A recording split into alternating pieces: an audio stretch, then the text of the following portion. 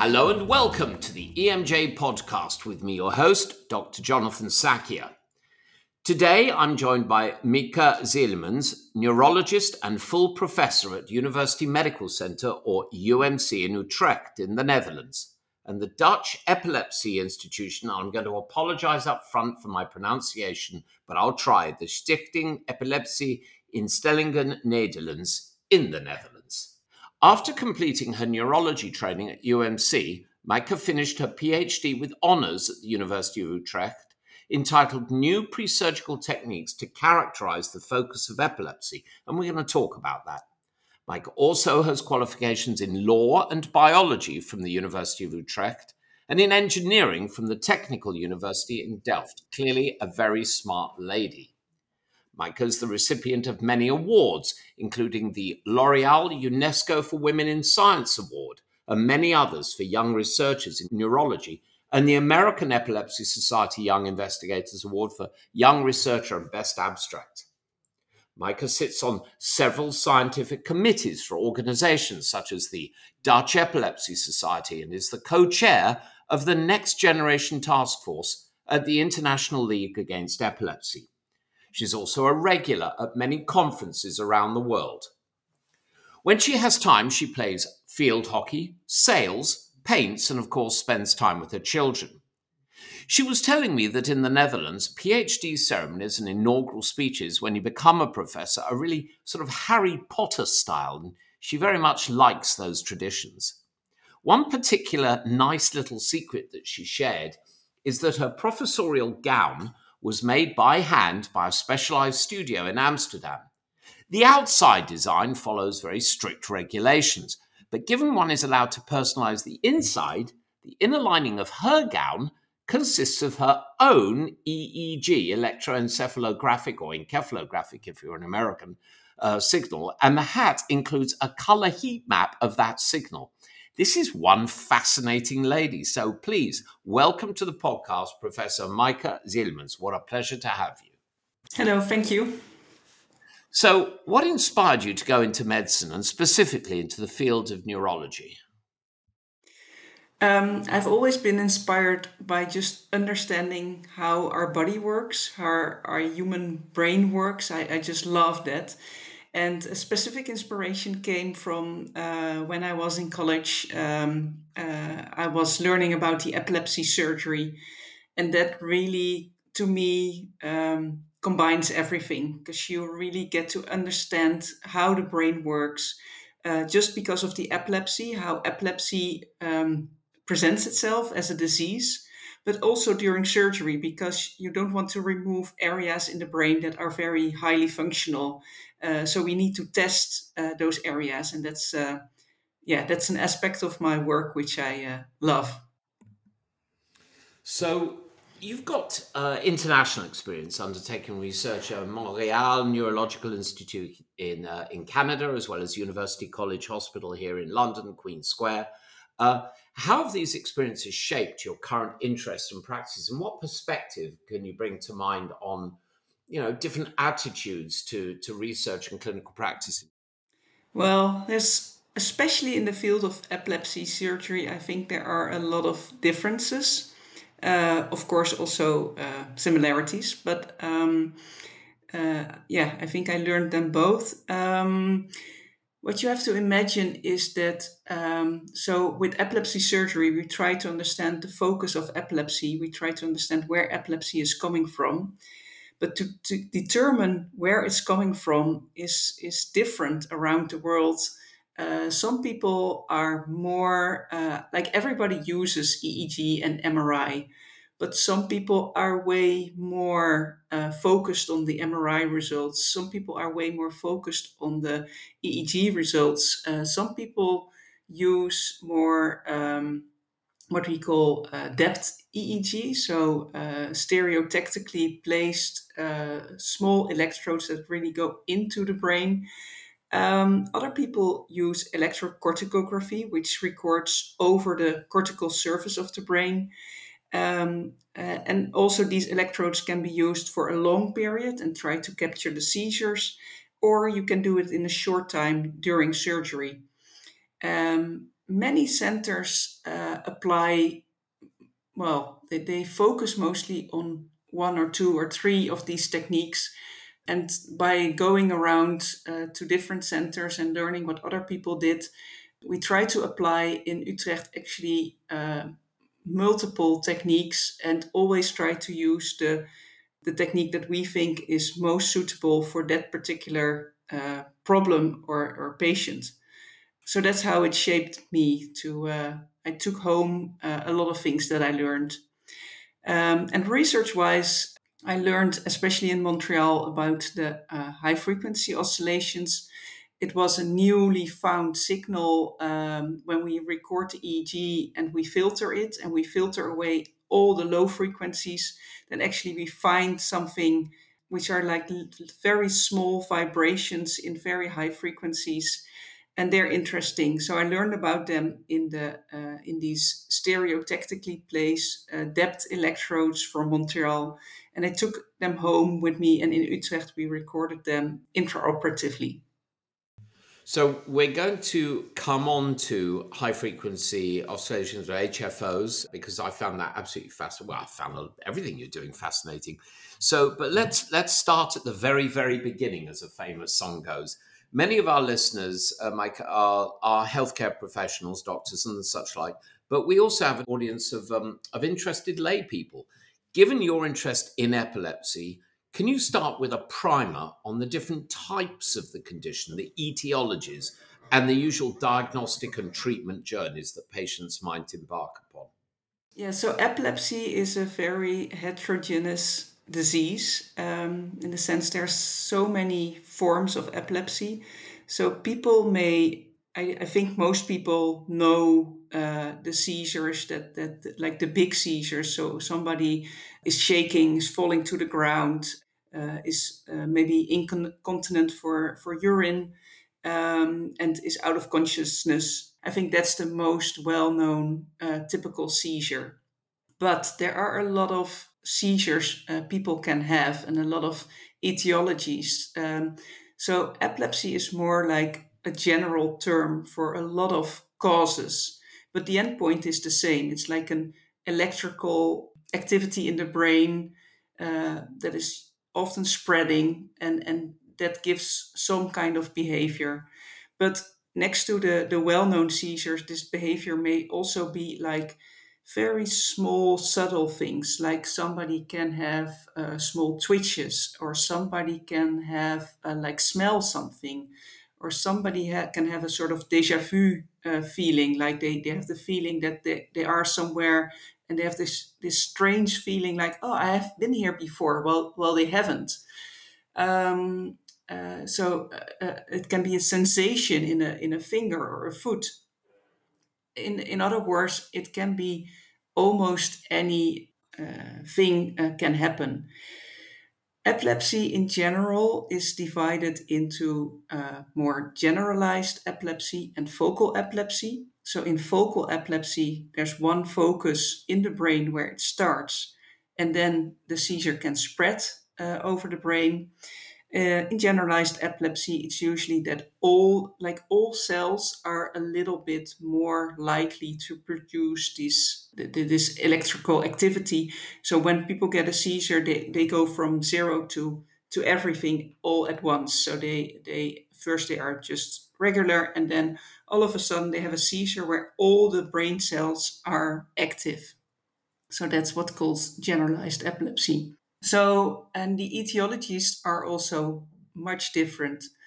Again, can be almost anything, like genes can play, genetic disorders can play a role. Focal epilepsy is usually there's also some kind of focus, so a lesion. So this can be a developmental thing. It can be like a tumor, although that's certainly not the most prevalent thing. It can be after a brain concussion. It can be like an infection, vascular malformation. So all kind of things that give pressure on the cortical surface of the brain can give epilepsy. So basically, any damage to the brain can induce a journey, a seizure journey.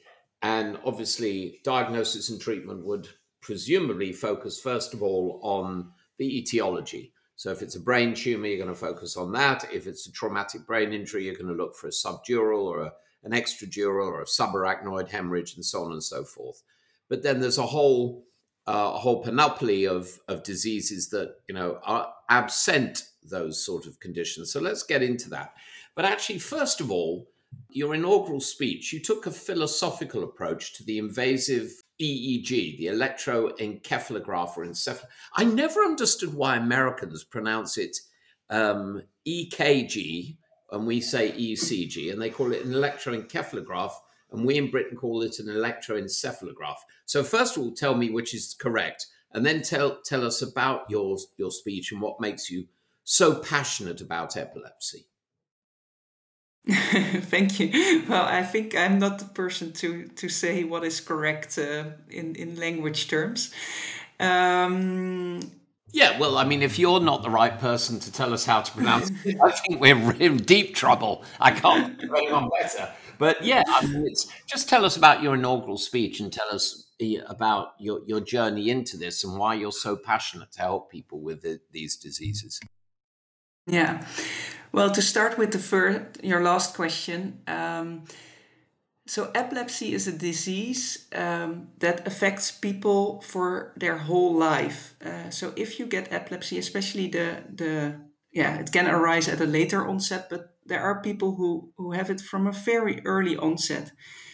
And that makes actually epilepsy surgery so special because if we do that right, if we do that in a good manner, we can save many, many years of quality of life for people.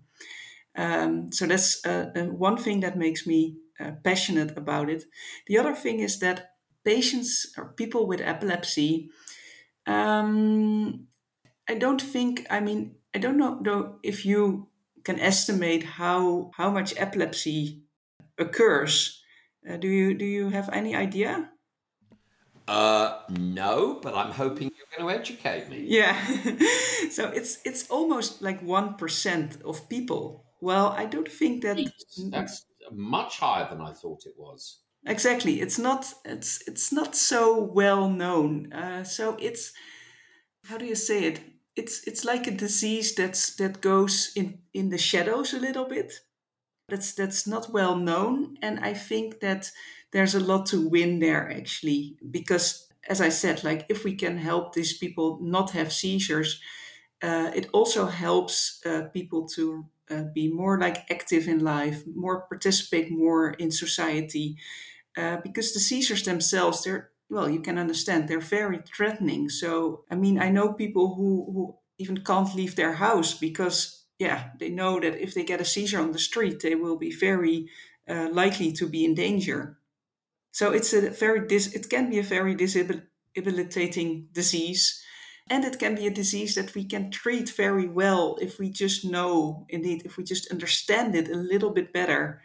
So I think the amount of progress that we can make is huge, and that's one of my reasons why I feel we should work on this.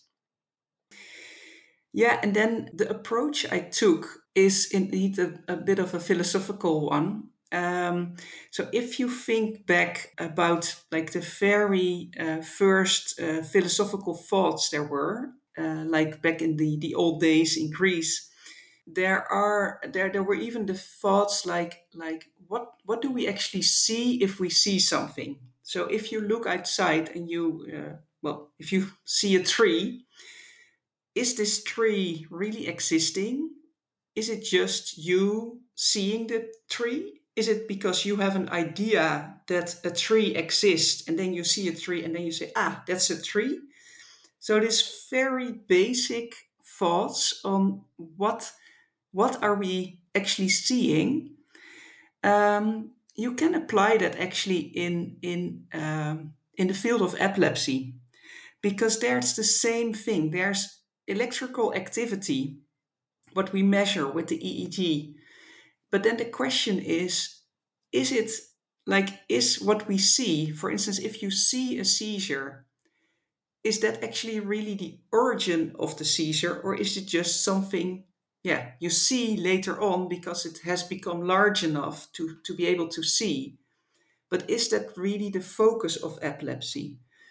Or should we think, well, there's more to it? Are there things that we cannot see directly? And then, of course, I think about my high frequency oscillations, my HFOs, those little vibrations. Like, are those signs of the focus of epilepsy that we can only see if we look at a very specific manner? Or is it even more so that there is some sort of source that, like, we can't even perceive with the EEG, but we need things like machine learning that combine all kind of information to really find this ground truth of what the epileptic source is. Do you understand what I try to say?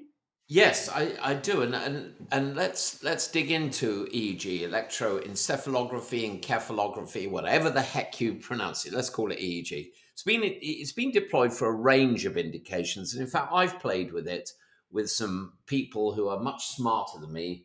Dr. Ryan Darcy and his crew up in Surrey, near Vancouver in Canada, are looking at TBI and looking at various characterizations of EEG. It's been deployed for a range of indications, conditions, but in epilepsy, it's been quite helpful. And I know, obviously, this is an area you're an expert. So tell us about the role of the EEG in characterizing and learning more about epilepsy, given the caveats you present. Yeah. So the most basic reason to do and that's a surface EEG, so on the outside of the skull, is to see if somebody has epilepsy, yes or no. And there are two things we can see in the EEG. One is the seizures themselves, but then, of course, somebody needs to have a seizure, and then you record the EEG, and then you say, there's the seizure. You can see that as electrical activity coming from the brain. But there's more. Sometimes between seizures, there are little, well, what we call spikes. There are little spikes of electrical activity that pop up, and they can show us also if there's an underlying disease of epilepsy. Probably it's like a spark, like if you have problems with your electricity, and there can be sparks between the electrical wires. Well, so it can be in the brain. There are like little sparks going on there, and that's what you can measure from the outside. And these sparks can actually already tell us a little bit about also not only if somebody has epilepsy, but again, if that's a generalized or a focal type of epilepsy, because we can see if these sparks are occurring, yeah, in one spot or broadly over the whole brain, and also if they occur from the left side, from the right side. So they tell us also a little bit on the focus of the seizures. Okay, so you've mentioned high frequency oscillations, HFOs, in neonates to predict epilepsy, a biomarker, if you will, and not just in neonates, to be fair. Can you expound on that, please, and tell us about a bit more about HFOs? Yeah, I already mentioned them. They're one of the main topics of my research. So I just told you about these sparks, which we call spikes, and they are like very large amplitude, little, well, things that you can see in just in this EEG, even if you record it from the outside. And actually, with the studies, well, with several centers found, but Montreal played a big role in this. We found that these spikes are not the only thing you can see in between seizures, but actually, often together with these spikes, we see these what we call high frequency oscillations. So they're little vibrations of the electrical activity. And probably this is due to neurons that fire, on the one hand, much together, and on the other hand, much unequal. And that's why the brain can produce these very high frequencies, which it doesn't produce normally. So it's not healthy brain tissue that can produce this. It's unhealthy brain that produces these high frequencies. And we think it localizes the epileptic activity better than these spikes, because it's like the really little tissue vibrations that we see. So if we come back to the philosophical approach, I think it's really the epilepsy that you see more than just the result of the epilepsy, which is in the seizures that spread and the spikes that spread. So that's why we're interested in these little vibrations. And in neonates and also in other studies, we try to see, like, can they predict, also even from the outside, because we can record them sometimes a little bit from the outside as well. And can we predict who has more, who will get epilepsy and who doesn't? This has been shown in rats, so there it works. In neonates, it was a little bit more difficult. So there it was, yeah, not that likely or not that well to predict. But it helps, for instance, in children with what we call benign epilepsies, or relatively benign epilepsies. There it can make a distinction if somebody will have like a less benign course of their disease or a more benign and just with a few seizures course of their disease. So it does have some predictive value. So, you co authored an article entitled The Value of Intraoperative Electrographic Biomarkers for Tailoring During Epilepsy Surgery from Group Level to Patient Level Analysis. Can you give us a summary of what that paper was all about? Because I'm a surgeon by background. I like guddling around inside the body. Tell us about the role of this during surgery. So what I talked about now was what I said, like in between seizures, the EEG sometimes shows some sudden abnormalities.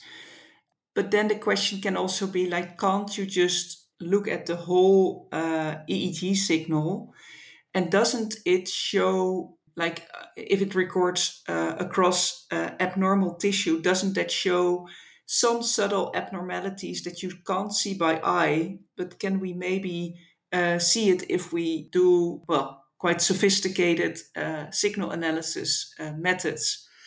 So that's one thing we did in that paper. We tried several methods and tried to see what worked out. And for instance, well, there are several. Yeah, it's quite technical, but several ways to access this kind of signal. So, for instance, you can look at the signal and how often there are sudden changes in the signal, unexpected changes that you can't predict from the signal itself. That's occurring more over epileptic tissue. You can look at the spread between different channels, so how the electric signal spreads over certain channels. And that's, well, it's quite difficult to really capture that. But it seems to be that the network of epilepsy is also, especially focally, different than outside the unhealthy tissue. And another method we found was, which is we call phase amplitude coupling. So you look at how the phases and the frequencies are coupled to each other. So the lower frequencies and the higher frequencies, how they are connected more or less. And there are also clues there to predict where the epilepsy is coming from. So it's all mathematical ways to review the EEG and to try to find sort of the epileptic signature that is typical for the epileptic tissue. So that's what we try to do. And well, as I said, that the phase amplitude coupling was one of the winners, so to say. But still, it works, but it's still always difficult to get it to an individual patient level. So it works for the group, but then the question is, of course, does it work well enough that we can guide the neurosurgeon with these kind of, yeah, abnormalities in the signal that we find? And well, I must admit we are not there yet, but yeah, I wish we will get there someday. So I know that you've also talked about and are writing about intraoperative electrocorticography in people with brain tumors and high density recordings. Can you tell us a little about other indications for this sort of technology? Yeah. Yeah, so that work is not published yet, but we are looking into. Well, part of it has been published, but we have some very exciting new results, which actually seem to tell us not only if you have a brain tumor, and of course there's also the question like you can remove the tumor, like you want to remove the unhealthy brain tumor to prevent the tumor from growing, but you can also want to remove the epilepsy. And ideally, you would, of course, do both. Like you remove the tumor, but you also try to get the patient seizure free. So, what we did is we recorded with these electrocorticography, so over the brain surface with these electrodes. And we found actually that we can not only see where the epilepsy is, what we already knew, what we already did, but also that if we then if there's a spot of much epileptic activity and we remove that little part of the little tissue of the brain, even if it's on the MRI showing no abnormality at all, we found that the pathology actually found infiltrative tumor growth there. So yeah, we think that that this method, so the invasive recording of the electrocorticography, can actually help us not only to tell where the epilepsy is coming from, but even how and where the tumor is growing. So, continuing on the theme of surgery, one of your key research areas, as mentioned, is epilepsy surgery. Can you outline the various surgical approaches to treating epilepsy surgically and when they're indicated? Something I know a little bit about. I know a little bit about vagal nerve stimulation and mapping of epileptogenic foci in the brain and then ablating them. So, can you take us through, uh, here we are in, the latter part of 2023 as we hold this conversation. It'd just be really nice to have a state of the art, if you will. Yeah. So the state of the art is different across countries, but the possibilities are growing and growing. So the most classical approach is a resection, so really removing the epileptic tissue. But you can also do a disconnection, so you don't really remove it, but you disconnect it in several manners. An ablation, so a laser ablation, is one of the more recent possibilities, which is applied a lot in the States, but we do it in Utrecht as well. Yeah, mostly for typical some typical indications. What we can also do is if we record with the invasive EEG, you can also do a thermocoagulation, so an ablation using these electrodes to produce heat and so to burn away a little bit of the brain. And then there's all kind of stimulation indeed. So there's called deep brain stimulation, as is also done in Parkinson's disease, but well, at a slightly different focus, can be useful for epilepsy. You have a stimulation of the cortical surface, which can be done, and this can be like a responsive stimulation, so a device that records the seizure activity and then stimulates to try to stop the seizure activity. And as you mentioned, there's the vagal nerve stimulation, so that's the peripheral vagal nerve that's stimulated, trying also, which can also help to reduce at least the number of seizures. Okay, so very helpful and interesting. I'm reflecting on your comment about it differs country to country. Yeah, that's a whole other podcast. It's probably a whole other podcast series. So, just moving on a bit, can you explain the aims of the Next Generation Task Force at the International League Against Epilepsy, which you've been co-chairing? What does that entail? What are the goals there? I'm not active there right now anymore, but I did initiate it. And that is that we wanted more activity from the young people. From my own experience, when you were visiting a conference on epilepsy, there was a lot of networking, but especially between the more older generation. So what I actually started with was just throwing some parties, just to get a little bit more connection between the young people. But it has actually evolved to a very serious, sort of branch or part of the International League Against Epilepsy.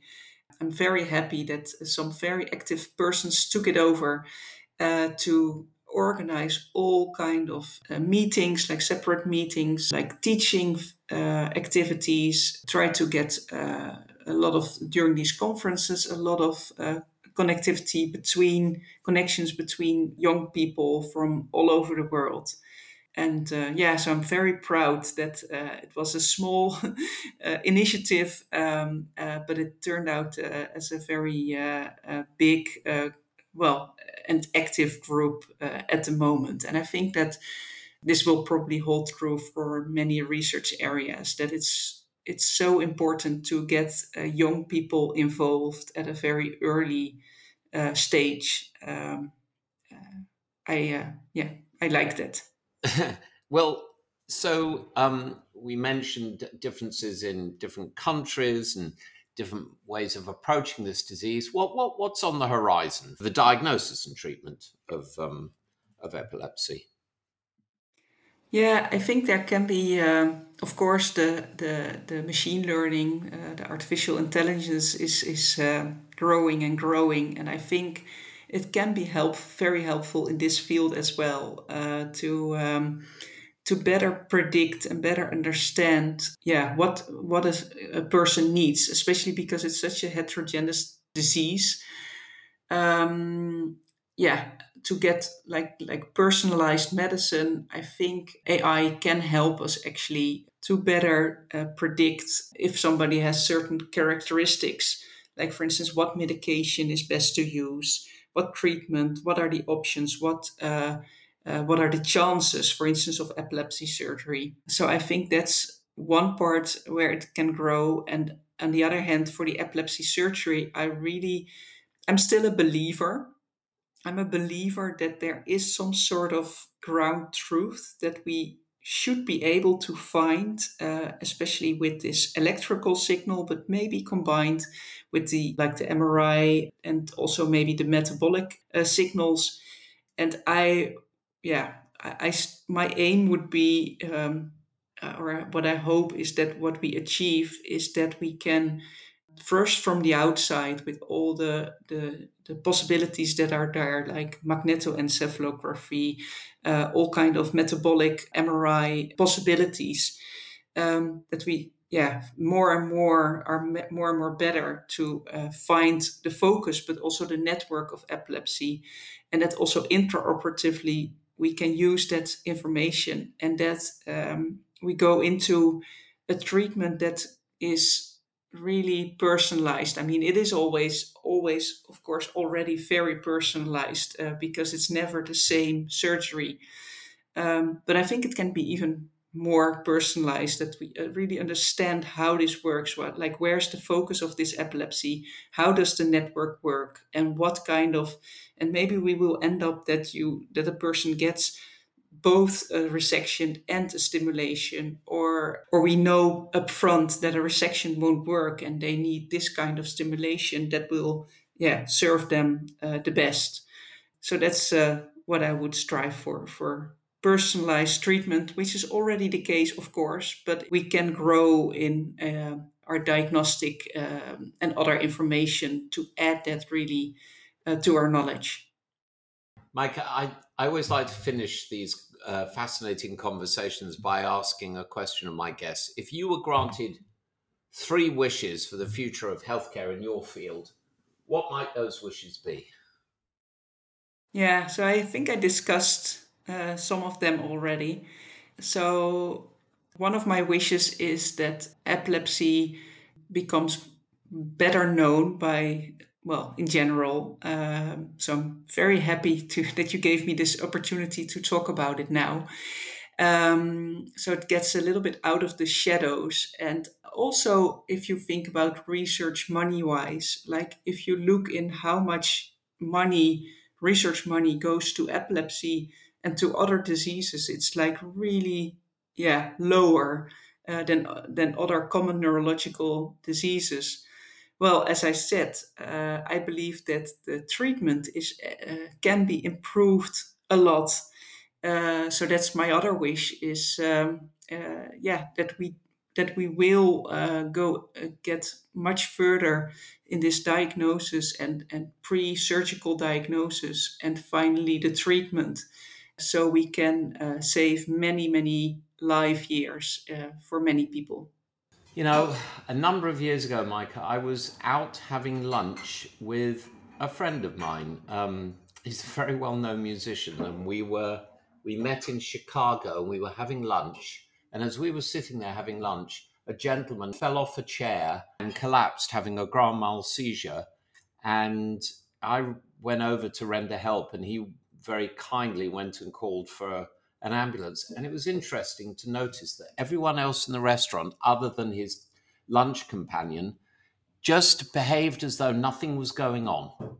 And it made a huge impression on me. And I was thinking about not only the disease this gentleman suffered, but the dis-ease it caused and the social embarrassment and the limitations. And it always struck me as such a profoundly public disease and such a profoundly private disease.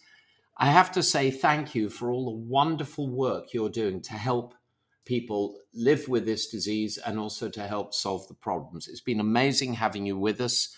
Dr. Michael Zillmans, thank you. Professor, you're a superstar. Thank you very much.